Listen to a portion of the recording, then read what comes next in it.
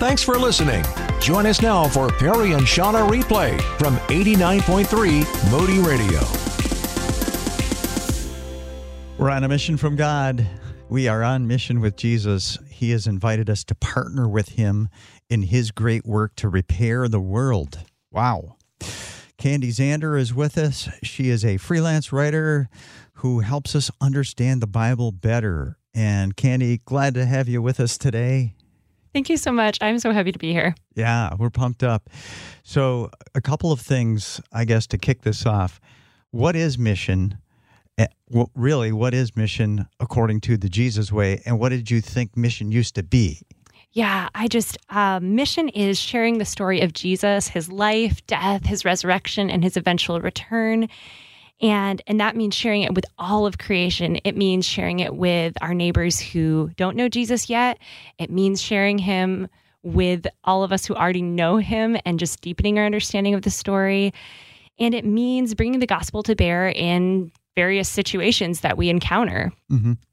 And I know for me, I used to really think that sharing the gospel meant I had to be really aggressive and share like a tract or something with everybody that I met. And that's really not what it's about, because it's about living the story and sharing the gospel in your specific situation, contextualizing it and sharing it and just living that story. Wow. There's a lot to unpackage there, my friend.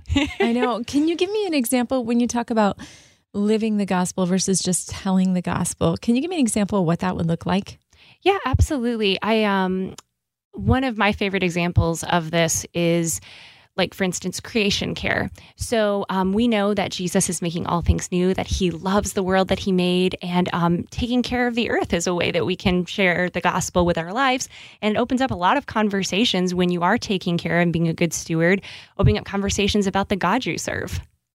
People just being curious about why you're making the choices that you make. And then that actually opens up the telling part. Yes, absolutely. Our actions often lead to amazing conversations. And also, you talk about the need for us to share the gospel with one another as believers. Mm-hmm. I know that every day I need to, it's this phrase, preach the gospel to myself. And I want to preach the gospel to my friends who are following Jesus as well, because it's the life source, right? Yes. I think I used to think that it meant that I had to share with other people who aren't Christians, which is still true. Yep. But it's a big part of sharing the gospel is sharing it to myself, like you have said, and also just encouraging our siblings in Christ. It's a big family of sharing the story. That's really good. So you mentioned in your notes that when you realized sharing the gospel means living it out in everyday life, that you felt relieved by that. I know it's so intimidating. When you talk about evangelism and you talk about mission, you talk about sharing the gospel, our hearts start beating faster and we start thinking about the 6 hinges of the gospel. What are they? And in the right order. And we get all freaked out. But honestly, to live it is... I'm just curious why that felt like relief to you, because I think it's way harder to obey what I know than to just say what I know. And I think you've touched on something with it being hard, because it is true. It's not easy, but it is simpler, I guess. Yeah. And what I would say is that it was a relief, because I often feel like when I'm trying to share the gospel story, at least I did, I would feel like it was emptying out a big puzzle box and all the puzzle pieces and trying to gather them really fast to try to tell the story. And now it really is more like I'm telling the story both with my words and with my life. And that's a lot simpler. It's not easier, but it's a lot simpler. Mm-hmm. Yeah, there's a congruency there, right? Where it's all coming together. Yeah. So what is the gospel message? I mean, like if you were sharing, you had, 30, 45 seconds and that's all you had, and you had an open door and you had a hungry heart, how would you communicate that to somebody? I use Romans 10:9 as a base. If you declare with your mouth Jesus is Lord and believe in your heart that God raised him from the dead, you will be saved. Mm-hmm. And so basically the way I summarize that for the context that I'm in is Jesus is the risen King who is making all things new, and he's inviting all humans into right relationship with him, others, and creation. So when I say Jesus is Lord, that's something that the Holy Spirit has to reveal to me, that he wasn't just a prophet, he wasn't just a teacher, he wasn't just a cool guy that went around, doing miracles, but that he's the Lord. A human being, but God, the Word of God, eternal Word of God, became a human being. That's the realization that has to spark in our hearts and come out of our mouths. Jesus is Lord. Yes, I think that's so important. The idea of Jesus as Lord, as King over all creation, and that is such a huge part of this story. Yeah, and that God raised him from the dead is like the confirmation that he is the one. He is the one. He lived out the perfect life. He completed the final sacrifice for our sins, and God raised him up to validate, his nature and his work and everything. And really inaugurated the new creation. I mean, here is, if God can beat death, he can beat sin, he can beat all that is broken. This is our purpose, my friend. We have been created to know God and to make him known. And that doesn't mean that, God is wanting you to become a pastor. You're a pastor where you're at, where you work, where you go to school, where you rub shoulders with people in your family. So the Lord is giving us this purpose. We are blessed to be a blessing. We are loved to share his love.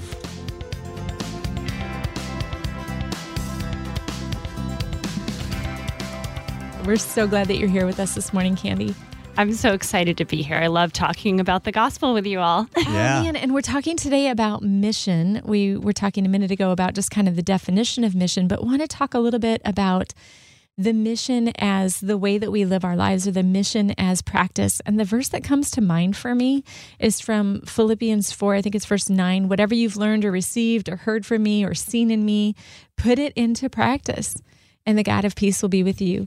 So tell us a little bit about this missions as habit, or habit as missions. How does that work? Because we think about the gospel, when we think about mission, I think we think about the story that we tell, not so much about the life that we live or the habits that we live. So tell us a little bit about that. Yeah, I love this dance that habits is.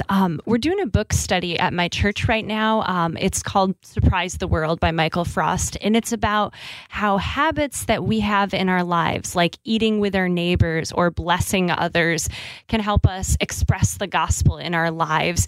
He has this idea of living questionable lives, or lives that encourage our neighbors to ask questions about our faith. He brings up 1 Peter 3. But in your hearts, revere Christ as Lord. Always be prepared to give an answer to everyone who asks you to give the reason for the hope that you have, but do that with gentleness and respect. And that's a big part of how our habits can invite us into gospel conversation with our neighbors. So these habits are, different ways that we can create a Jesus way of living and get people to be curious about why we're living that way, right? Yeah. I think for me, habits really used to scare me because, as we've talked about before here, I'm kind of an ex-legalist. So it's just like, oh, is this going to be works righteousness? Is this going to be about earning God's favor with my works? But the really cool thing about habits, when you're resting in grace, is that it's not about earning God's favor. That's already there. Mm-hmm. It's about deepening your walk with him and having the gospel brought to bear in the everyday mundane moments of life. I can't tell you how much I love this language, this word habit, right? Because, I think we think of practices or, spiritual disciplines, and that just feels really holy and kind of out of reach, to some degree, or maybe intimidating. But the idea of habits, like I just was looking up how long it takes to create a habit. It's like 18 to 254 days to develop a habit, right? But a habit is really a simple, repeatable pattern. Yes. It's something that you do regularly. So share with us a habit that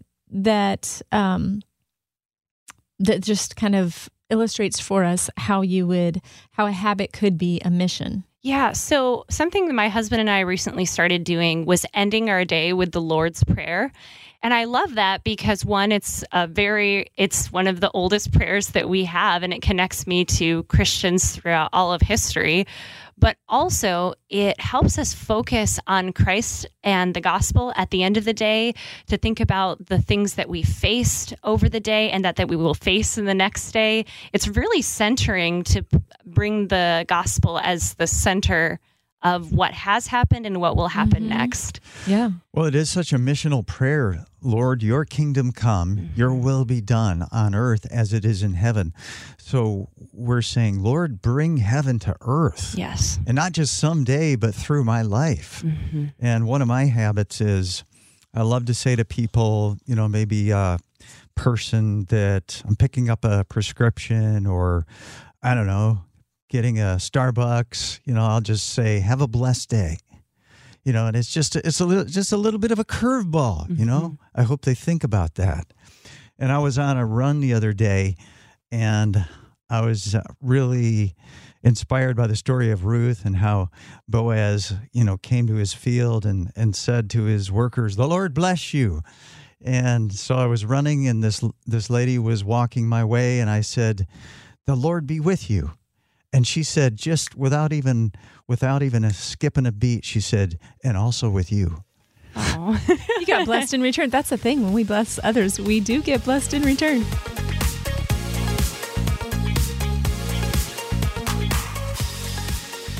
Well, think about this. The God of the universe has saved us by sending his son into the world to die on a Roman cross for our sins so we can be forgiven and have life everlasting, which begins now. But it gets better than that. He calls us into a partnership where we get to be on mission with him to bring his love to those who've not yet received it. Kandi, we're on mission with Jesus, but it's just not me and Jesus on mission. It's us and Jesus on mission. I don't know if that's grammatically correct, but anyway, I'm going with it. It's us and Jesus. So we do, a big part of being on mission with Jesus is being on mission with him in community. And what does that look like?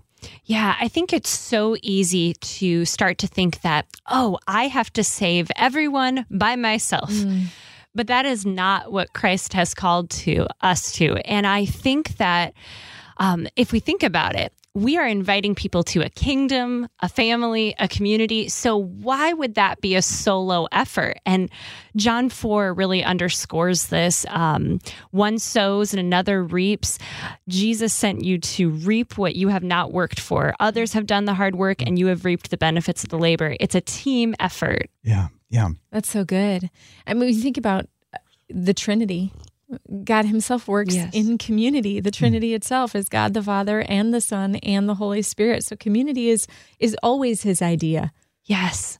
I think about my own life and how the gospel became real to me. And it was totally a community effort. There were my parents who introduced me to the gospel when I was so small. There were the youth leaders in high school that invited me into their homes and fed me. There were the professors who taught me how to study the Bible. There was the spiritually forming relationship I entered into when I married my husband. There was the faithful Christians who prayed with us and for us and have spent so much time having fun and deep discussions with us.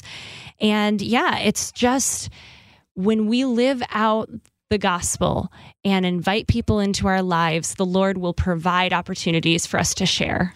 And to use the football analogy, Jesus is the play caller.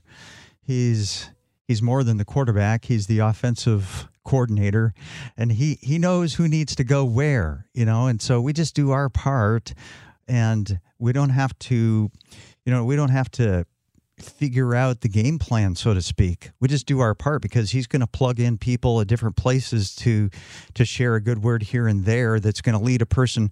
I'm going to hopefully help someone move a step closer, and somebody else is going to help a person move a step closer, that kind of a thing. Yeah. I've heard somebody use the image of a timeline. If you were to picture a timeline that goes negative to the left to infinity and positive to the right to infinity, and point 0 being the point at which we make a decision to give our lives to Jesus and to follow him. We're all somewhere on that continuum.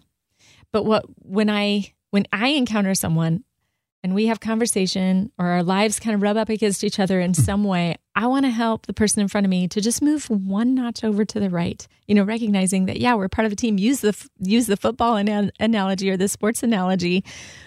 Not one person moves the ball down the field in every single play. It's a whole team of people participating. Absolutely.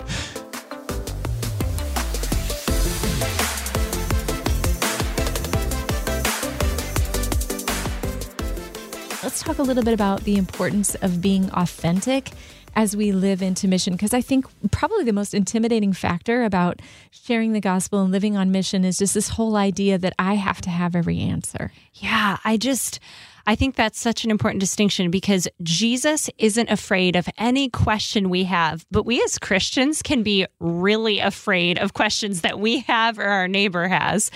And, what's amazing about Jesus is, as I've said, is he is not afraid of our questions. And over the years, I've been given some really good advice that when somebody asks you a question about Jesus that you don't know the answer to, it's okay to say, I don't know. We have the information we need to know from Scripture, the basic story of who Jesus is. And beyond that, we're welcome to acknowledge that we don't have all the answers, because God is God and we are not. Right. Honestly, if we had an entire lifetime, if we spent every waking moment studying Scripture, we still wouldn't have the answers, because he is God and we are not. Yes. Right? So there is nothing humbling about saying, I don't know the answer to your question, but how about you join me and we dive in and kind of seek out the answer together? Yeah, I think there's always the jumping off point. In 1 Corinthians 15, it talks about the central elements of the gospel. What I passed on to you as of first important, that Christ died for our sins, that he was buried, that he was raised on the third day. Mm-hmm. And that's kind of your jumping off point when somebody has a question. But a lot of times we just defer to Romans 11:33. How unsearchable are God's judgments and his paths beyond tracing out. You walk on the journey with the person you're talking with. It's okay. Yeah. So here's what comes to mind.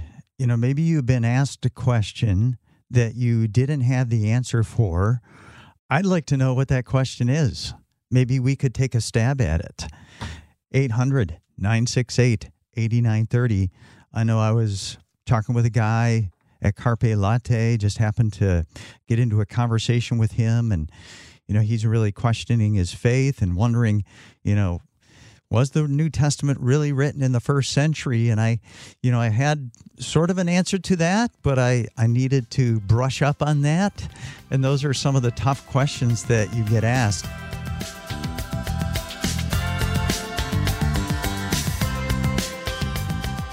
We are talking about how to be on mission with Jesus, what that looks like, and just, Kandi, talk about the importance, the essential, it's an essential to be empathetic and kind as we're on mission with Jesus. Yeah, I used to think that living on mission meant like what you were talking about, being like harsh to get the truth out quicker. But what's so interesting is that God doesn't work that way. He calls us to gentleness, patience, self-control, and love for and toward our neighbors. Where do we get that from? That we have to be harsh, or that we have to be intense, or that we have to, come on strong? I think it's a really old lie. I'm not exactly sure where it started, but I think the enemy is always going to try to spur us towards the opposite of love, because God is love, and it can be really sneaky, but we want to be kind, not harsh.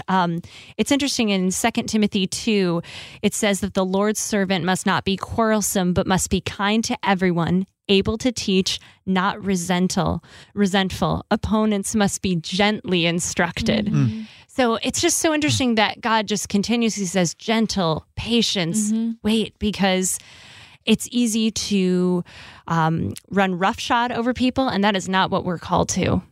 I think too, sometimes, when we share the gospel, part of the patience part is we want an immediate response. Like, I told you the gospel, so go ahead and step across the line of faith. Let's do the sinner's prayer. Let's get you in the family. Instead of being willing to walk it out with people, like maybe you talk about the gospel, 50 times before they get to the point of being ready to make a commitment to Jesus. And Scripture does say, carefully weigh the cost. Consider what it means to step into this relationship with God. Consider what you're giving up. Consider what you're getting. Consider what I've done. And so I think the patience plays in too, to just being willing to walk that out with somebody who's got questions and who's not ready. Yeah, I love that. I think too, just another piece of kindness is just being doing unto others as you would have them do unto you. And I had a professor in college who gave me some really good wisdom on this when you are engaging with people that you do not agree with. So when I used to write position papers in college, it was my first instinct to go to sources that agreed with me. And, those have value, organizations you trust, that they have a role in research. But the advice I was given is don't argue against what you guess or think the other side thinks. Instead, find the best source you can from the other side, the best argument, and engage with that in good faith. Wow. Because, if you think about it, it makes a lot of sense.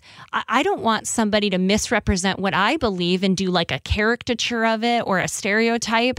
I want people to actually engage what Christianity is. And frankly, it's good for me to apply the golden rule in this situation if I encounter a non-Christian. Yeah. And we don't want to be mischaracterized as believers in Jesus. Yeah. We are often mischaracterized, and pigeonholed and caricatured. And we don't like that, so we shouldn't do that to others. Yeah. I think, too, some of the, the harshness comes off in feeling like, we had this conversation earlier about like feeling like we have to know all the answers and we have to have all the information, that our focus when we engage in the conversation is more about what I'm going to say and what I'm going to share, instead of a listening posture of being curious about what they're going to say and what they think. And then just kind of, that's part of meeting them in that space, right? Like, do to others what you would have them do unto you. Is, I don't want somebody, inflicting their thoughts and their beliefs on me. I want to lovingly be inquired of in a conversation. Mm-hmm. I love that picture and the way you tied that all together, because it's just such a walk with people.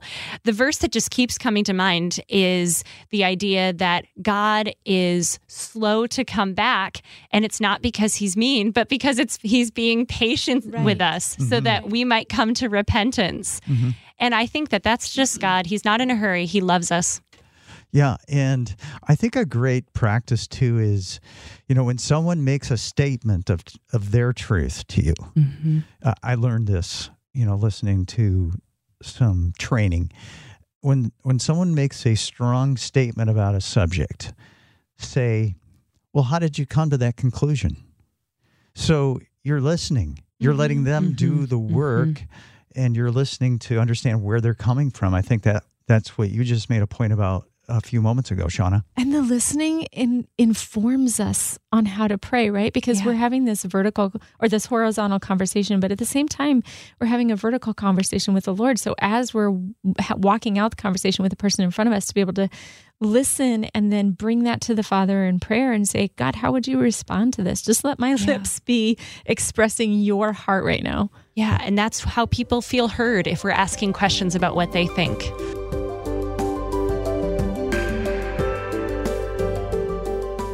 When it comes to having a conversation with someone, we've talked all morning about living out the gospel and your choices and in your posture towards others. But when it comes to actually having the conversation, talk to us a little bit about the importance of seeing the uniqueness of the individual in front of you and not having, I guess, preconceived ideas of where they're at. Yeah, I think that as I've worked in ministry to a lot of different groups, I'm struck by one thing, and that is how far treating someone like a human can be in bringing about an effective gospel conversation. I think it's really easy to see people as kids who can't understand or teens who are going to be grumpy, and that's just not going to put you in the right frame of mind. Mm-hmm. There's pride in that. Yeah.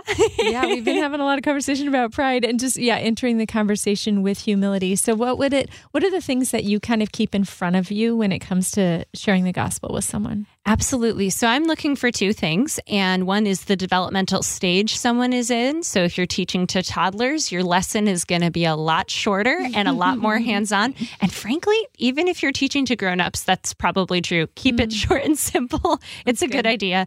And then remembering that God created them in his image and they bear inherent dignity. So we don't approach them in pride or in condescension. Well, I have learned a lot through the years, and I was going to college, and one of my jobs during the summer was I worked at Shepler's, which is a ferry boat line that takes you from the land, takes you from Mackinac City to Mackinac Island. And people would come and they would actually say, when does the bridge swing over to the island? I would actually get that question, Yeah. When does the Mackinac Bridge swing over to the island? But at any rate, that's not where I'm going. So I was on the boat, and there were certain rules about being on the boat. And one of them was you can't smoke and you can't drink, obviously. And so there was these two guys, and they were like on the back deck, and they were, not in the seated area, and they were smoking. And I can't remember if they were drinking, and I was just really ticked off because they weren't following the rules. And I just got this quote unquote righteous anger. And I said, don't you know that Jesus is coming back again? And if you don't repent, you're not going to get there. And I don't think that was the right approach. Kandi, you're having a no. I'm smiling because it's very relatable. I think we all have moments where you see. I had one just yesterday where I was just so upset with somebody, and I really had to work on not letting that just bubble out on top of this person. And I think something that just helps me a lot is Matthew 22, 36 to 37. And I'm just going to read that because it just is something so powerful to keep in the front of our minds. Teacher, which is the greatest commandment in the law? Jesus replied, love the Lord your God with all your heart and with all your soul and with all your mind. This is the first and greatest commandment. And the second is like it. Love your neighbor as yourself. All the law and the prophets hang on these two commandments. And I really think that's the point. I mean, if Jesus says the whole Bible is about loving God and loving neighbor, we take that seriously. Yeah. And now I'm thinking about, okay, I'm going to put myself back. If I could go back to that situation, what I would realize is, okay, these guys are going to drink and they're going to smoke. They've decided to, they don't care. And so I could have just started asking them questions. Yeah.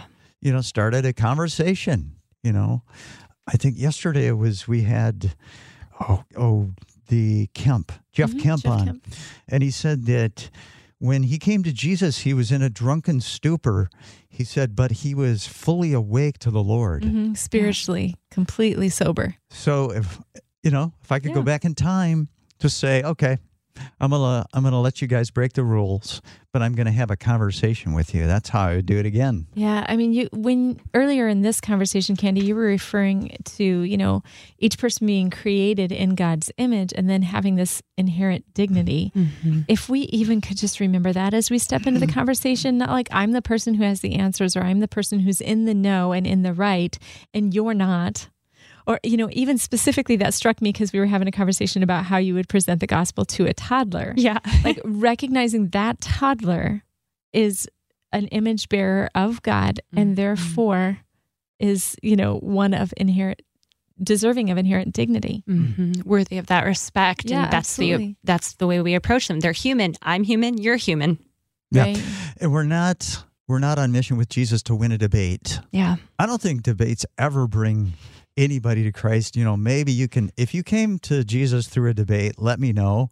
I'd love to hear that, but I don't think most people will ever come to Christ through a debate. It's pretty rare. I think too, there's this mentality of, and I feel like this is just, the enemy's having so much fun with this one right now, but there's this whole us and them thing, COVID, pandemic, politically, there's this whole us and them mentality that's just, it's so divisive. And even sharing the gospel, division isn't the intention. The intention is cohesiveness, is to bring them into relationship with Jesus. And so wherever there is an us and them mentality, whether it's I'm older, I know better, you're younger, you don't, or I'm in the family, you're not.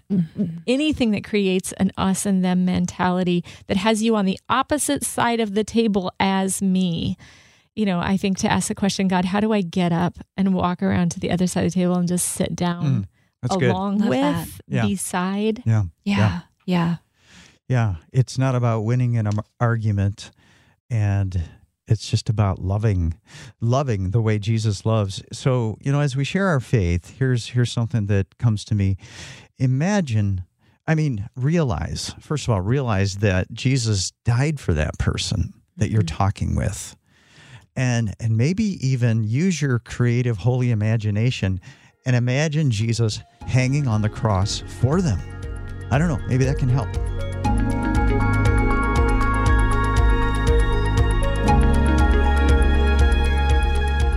Now, we talked earlier about the habits of our life and how they can be instigators to gospel conversations.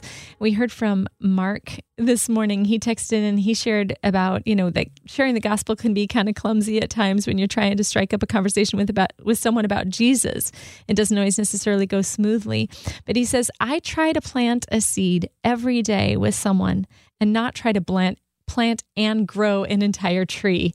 And I think that's so great. There is a relief in that, right? Like, I don't have to grow a tree today. I'm just going to plant seeds where I go. And some of those seeds can be the habits that we engage in. They can literally be launchers to conversations about Jesus. And I know that for myself, when it comes to habits, I have been known to break my habit because we have company. Yeah. Or, to move away from my spiritual habits because, such and such is going on, instead of seeing my habit as an opportunity to invite other people into holy conversations. Yeah. I think it's really easy to feel like we can't be authentic with people because the gospel can seem scary. And I love what you said about just continuing to be yourself and do the practices that you're doing. I know for me, when I have been with friends who are not Christian and I wanted to do some kind of habit, I'll say, is it okay if we pray right now? You don't have to bow your head or anything. But this is something I do right now, and this is why I do it. And people are very receptive if you are kind. You don't have to force it on them. Just say, this is something I do right now. And people are usually pretty respectful about that. Yeah, that's good. I have a friend who has a specific time of the day, I think it's right after dinner, that he has small children, and he and his wife, they all gather together as a family and they read scripture, and then they talk about, what is God saying and what are we supposed to do about it? And they just have a conversation about it. And the age range is quite young in his family, but everybody engages in the conversation and everybody participates. It's a habit that they do at the same time every day. Oftentimes, somebody's got a friend over from school or from their team or, neighbor kids that just happen to be over, and it is time for the habit. And they just simply invite them, would you guys like to participate in what we're going to do as a family now? They don't have to. They can continue playing or they can go home or whatever the case may be, but it's an opportunity for them to engage. And they're like, he has mentioned, that so many times the people who participate in that, whether it's adults or children, whatever the case may be, they're like, this is so cool. And everybody participates in the conversation, whether you do it every day or it's your first time, you get to participate in the conversation. Exactly. There's some hospitality there, and it sounds like just a wonderful balance of inviting, but it's truly an invitation. You don't have to. And I think one of the things that I do, and I don't do this all the time, is that, I love to hear people's stories. I'm curious about people. Everybody's got a story, and to me, it's just, stories are fascinating. That's why I think Jesus used them so much, but this is a very simple thing, but, is your faith important to you? Or, what are your spiritual beliefs? Or that kind of a thing. And some people just do not want to go there. And that means well, they're just not there yet. The Spirit hasn't moved them to a place where they want to talk about it. But a lot of times you can find people who are seekers, who are open, when you just say, hey, what are your spiritual beliefs? Or is your faith important to you is a little less intimidating. Yeah, sort of those general questions that are open-ended to get the conversation going. Yeah.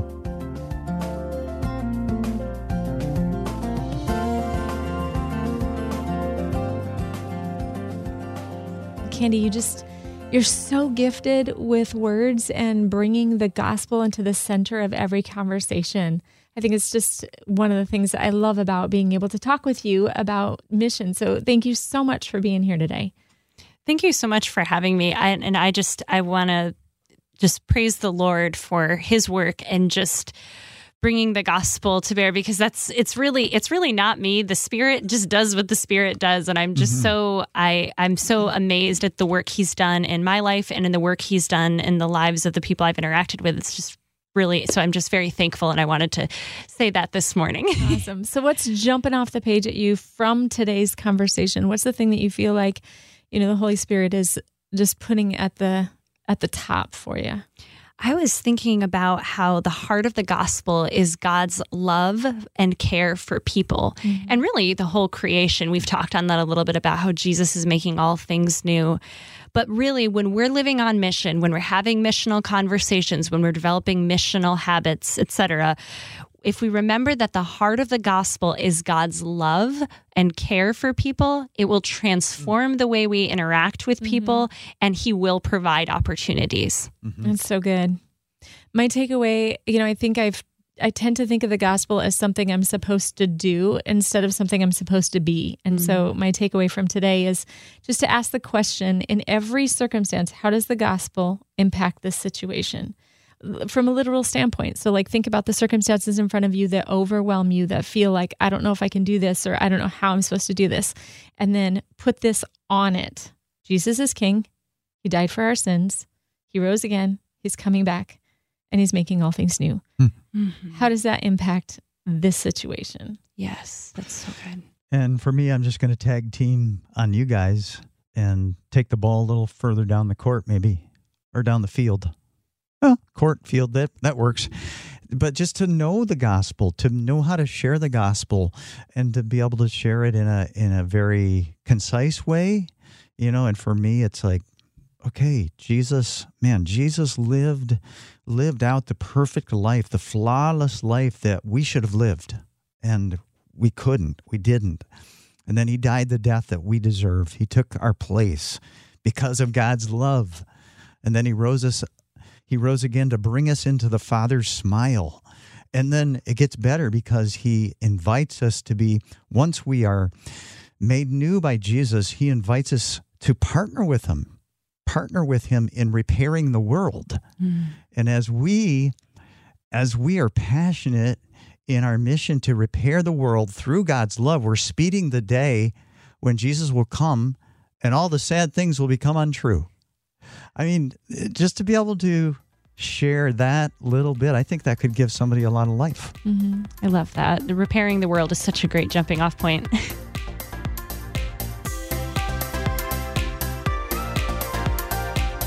Thanks for listening to Perry and Shauna Replay. To learn more, text us at 800-968-8930. That's 800-968-8930.